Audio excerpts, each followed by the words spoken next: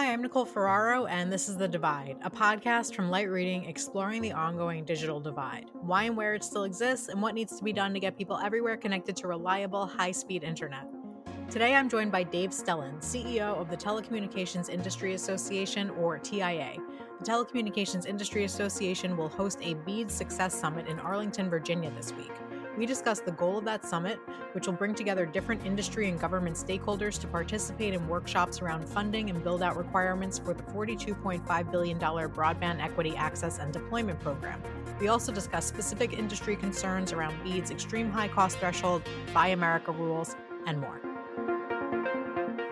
All right. Dave, thank you so much for joining me. Welcome to the podcast. It's great to be here. Hi, Nicole. Hello, good morning. It's nice to meet you. I'm excited to speak with you. Just to kick things off, why don't you tell us a bit about the Telecom Industry Association, or TIA, as we'll probably refer to it more, who it represents and what your organization does? Sure. The Telecommunications Industry Association has been around in one form or another for about 80 years. And we do two things primarily. One is create standards for the industry, and two is advocate for the industry. We're a global association, although based here in Arlington, Virginia. And our types of standards we create are everything from cell tower structures to data center infrastructure to hearing aid compatibility with mobile devices, as well as things like cyber and supply chain security. And then on the advocacy side, we focus on things that are important to our members, and our members are primarily the equipment providers and the software providers to the ICT industry. Of course, things have broadened out quite a bit lately, now that everything is connected. And we are global, so our membership is pretty much around the world.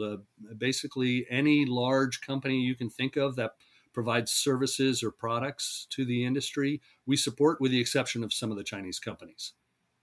Okay, got it. So you all have a BEAD Success Summit coming up in April. It'll probably be the same week that this podcast comes out. So why don't you tell us a little bit about what that summit is, who's going to be there, and what the overall goal is? Sure. So obviously BEAD is a tremendous opportunity, $42+ billion to help bring broadband to the unserved and underserved across the United States. And what we found in talking with our members, in talking with the service providers, in talking with the states, is that there's still a number of questions to be resolved. Obviously, the broadband mapping structure is one that's still underway, and I think the FCC has announced that they hope to have what they think will be the final round of broadband maps coming out in April. In May. So that's coming. There's a challenge process, of course, but then it's expected that NTIA, which is the agency under the Department of Commerce responsible for BEAD, will make their by state and territory allocations of that money by the end of June. So in conversation with all those groups, including NTIA and Department of Commerce and others, we found that in the NOFO, the Notice of Funding Opportunity, there are a number of rules and requirements that are not yet 100% clear, and some net new things. So the extreme high cost, for example, or the requirement for a cyber and supply chain security operational plan. That's one that's never been in any broadband grant program before. So we talked to a number of states, and we actually formed a council or an advisory council of about 10 different states to come up with an agenda to discuss the things that were most important to them. And then what we did is we reached out to NTIA and a number of other agencies around the U.S. government and said, hey, would you like to be part of this as well? Because we're bringing in the broadband offices, and some are mature broadband offices, some less so. And let's talk about these issues. We'll also have the ISPs in the room as well, because they're the ones that will be going after the grant money and responding to the proposals coming out from the states. So bringing those three groups together to hear about how we make this happen, how we make it a success, and understand some of the big issues we thought was really important. And then, of course, the equipment providers have a big interest in this as well. Yeah. We pulled it together. Okay, that sounds really interesting. And what kind of reception did you get from NTIA on this? Are they, actually looking to this summit as a way to help inform some of their further guidance? Absolutely. So Excellent. we've spent a lot of time with them, of course, talking about what's important to our members, and then we asked them to be on a number of these different sessions. So they will be panelists along with the states on these sessions. So that and we'll have moderators. Typically, the moderators will come from the TIA membership, but we'll have moderators that will ask questions and let both the states and NTIA respond. And then we'll also have some experts on some subject matter expert type issues, such as Buy America or the broadband maps or critical infrastructure, security, or even things like climate resiliency, which was built into the NOFO. So we'll have people talking about those things as well. So NTIA and others have been super responsive and supportive.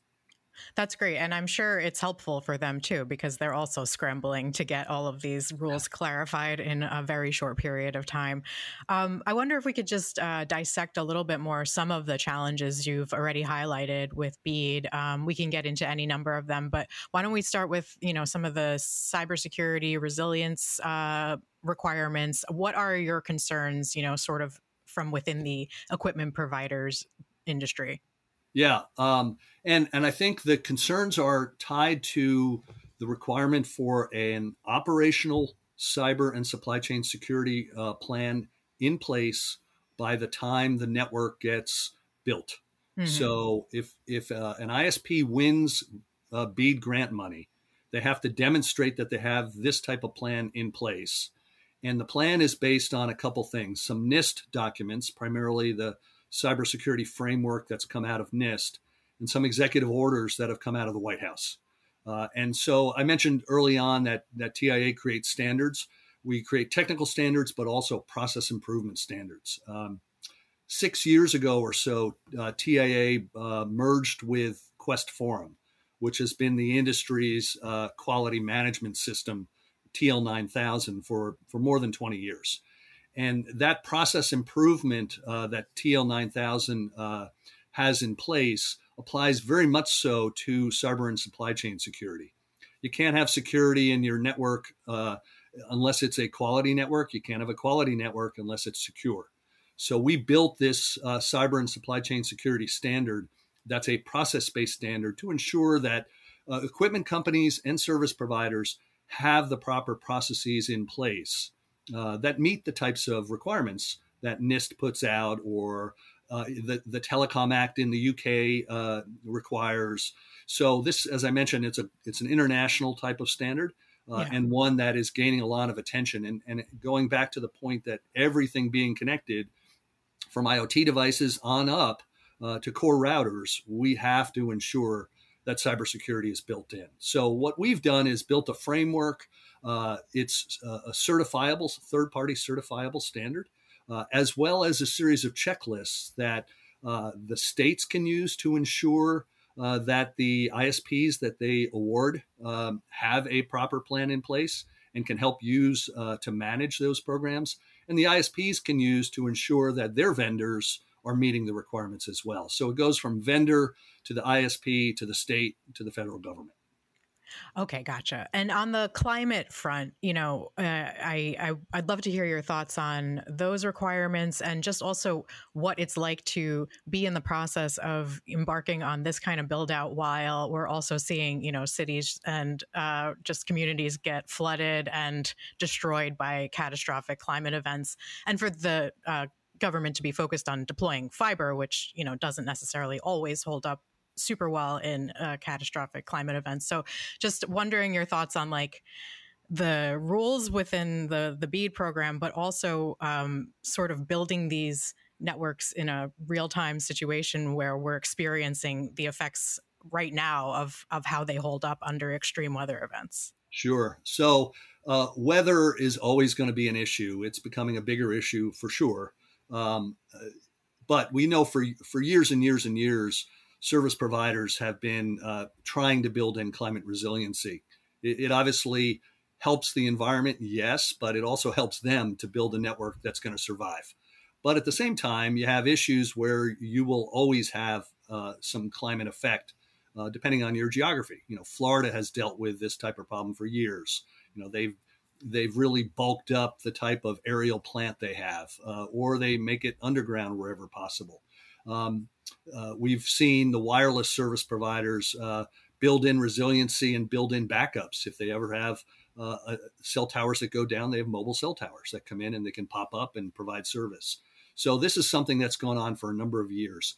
In the NOFO, it describes that the service providers must address this, but there's a lot of flexibility in there as to what that means. Mm-hmm. So it's up to the individual state to look at that and ensure that the ISP that they're selecting has addressed this in a way that makes sense for that state. Okay, gotcha. So I want to come back to one of the other challenges that you already mentioned. I think you're going to have a panel on, which is Buy America. There's a renewed focus to follow that statute. The NTIA had previously issued a limited waiver for the middle mile program, but now after the State of the Union, President Biden had sort of said that we are going to adhere to Buy America, and now the OMB had put out sort of a set of rules for public comment, and we're in the process of revising those rules for BEAD and for the remaining ARPA funds, I believe. So tell me a bit about your concerns. I know a lot of people in the industry are concerned about this requirement, and what you're hoping to sort of get into about that at your summit. Yeah, so just a point of clarification. NTIA put out a proposed waiver for middle mile. It was not a final approved waiver. So there's no right. Is that waiver no? Okay, so I had inquired with them about how they were going to move forward with that and didn't get clarity really. So so it seems like they had proposed. You're saying they proposed it, but it's not necessarily going to be applied for the actual grants? But it's not in place yet. Okay, so I understand. We're expecting, within a few weeks that middle mile waiver will be let. That's our expectation. But NTIA will put out a proposed document, get comments, and then wait for bring all those comments together and then come out with something themselves, either a waiver or no waiver. Right. Okay. So, that's where we are with middle mile. And then we would expect that some type of waiver will come out later on for BEAD. So if you look at a network, any network, and especially a rural fiber intensive network, somewhere around 75% of the cost to build is labor. The other 25% are all the parts. And those parts are kind of broken into two sections: material, and now fiber cable is included in material. That's what the president said during the State of the Union. And that material is everything from telephone poles to fiber cable to interduct to the attachments, things of that sort. And then the last piece, which is anywhere from 10 to 12% of the total cost, is the electronics.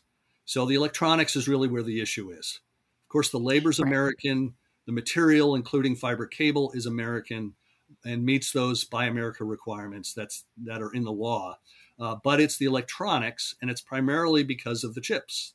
Mm-hmm. So chips make up anywhere from 40 to 70% of electronics, depending on the complexity of the device.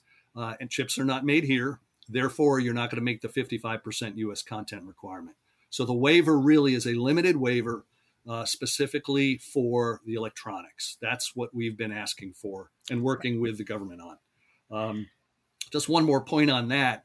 We also know that, there's a lot of money being spent to bring fabs back to the U.S.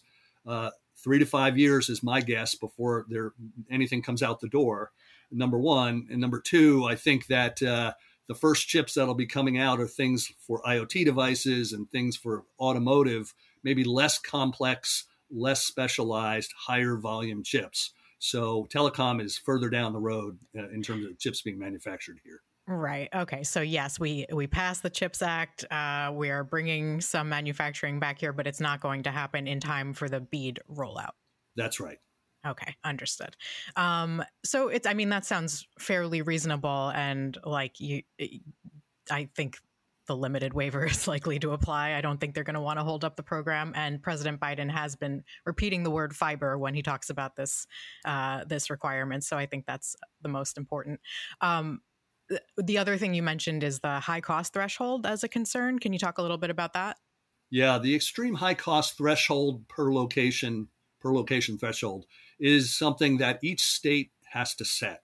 And the idea there is to, according to the BEAD program, is to put fiber wherever you can afford to put fiber, but make sure you have enough money to reach all the unserved. So that's that teeter-totter balance that has to occur. Yeah. And that's why it's up to each state, number one. But it seems like there's also flexibility so that each state could have perhaps different levels of extreme high cost if they have very different geographies within the boundaries of their state.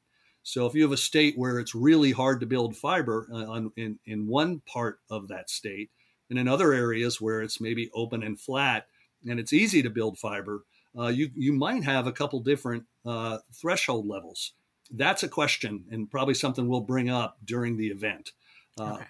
So it's intended to help put fiber wherever you can afford, but also to give the states the flexibility to do what's best for them to reach all of their citizens. Got it. Okay. So yeah, I think that's definitely been one rule that a lot of people in the industry have sort of been puzzling over. I know organizations like ACA Connects have sort of come up with their own version and for the full country, but yeah, state by state, that should be interesting to see. So one more question for you. You're calling it the BEAD Success Summit, so it sounds optimistic. I'd just love to hear your view on, do you think BEAD is going to be bring generational change to the U.S.? Are you excited for what it'll do for your members? Just what's your take on the possibilities with this program? Yeah, I'll give you a couple perspectives. One is, as someone that's been in this industry since 1984, so I've seen a lot of change. In the early days of fiber, through all the wireless and fiber to the home, and now where we are with everything being connected. This has a really big potential to be successful. You can go back to the 1934 Telecom Act when they wanted to bring telephone to everybody. That was the intention back then, is even rural America deserves telephone. So, it's here we are 90 years later, and of course everyone has it. But, again, showing my age, we were still using party line electronics in this country in the 90s.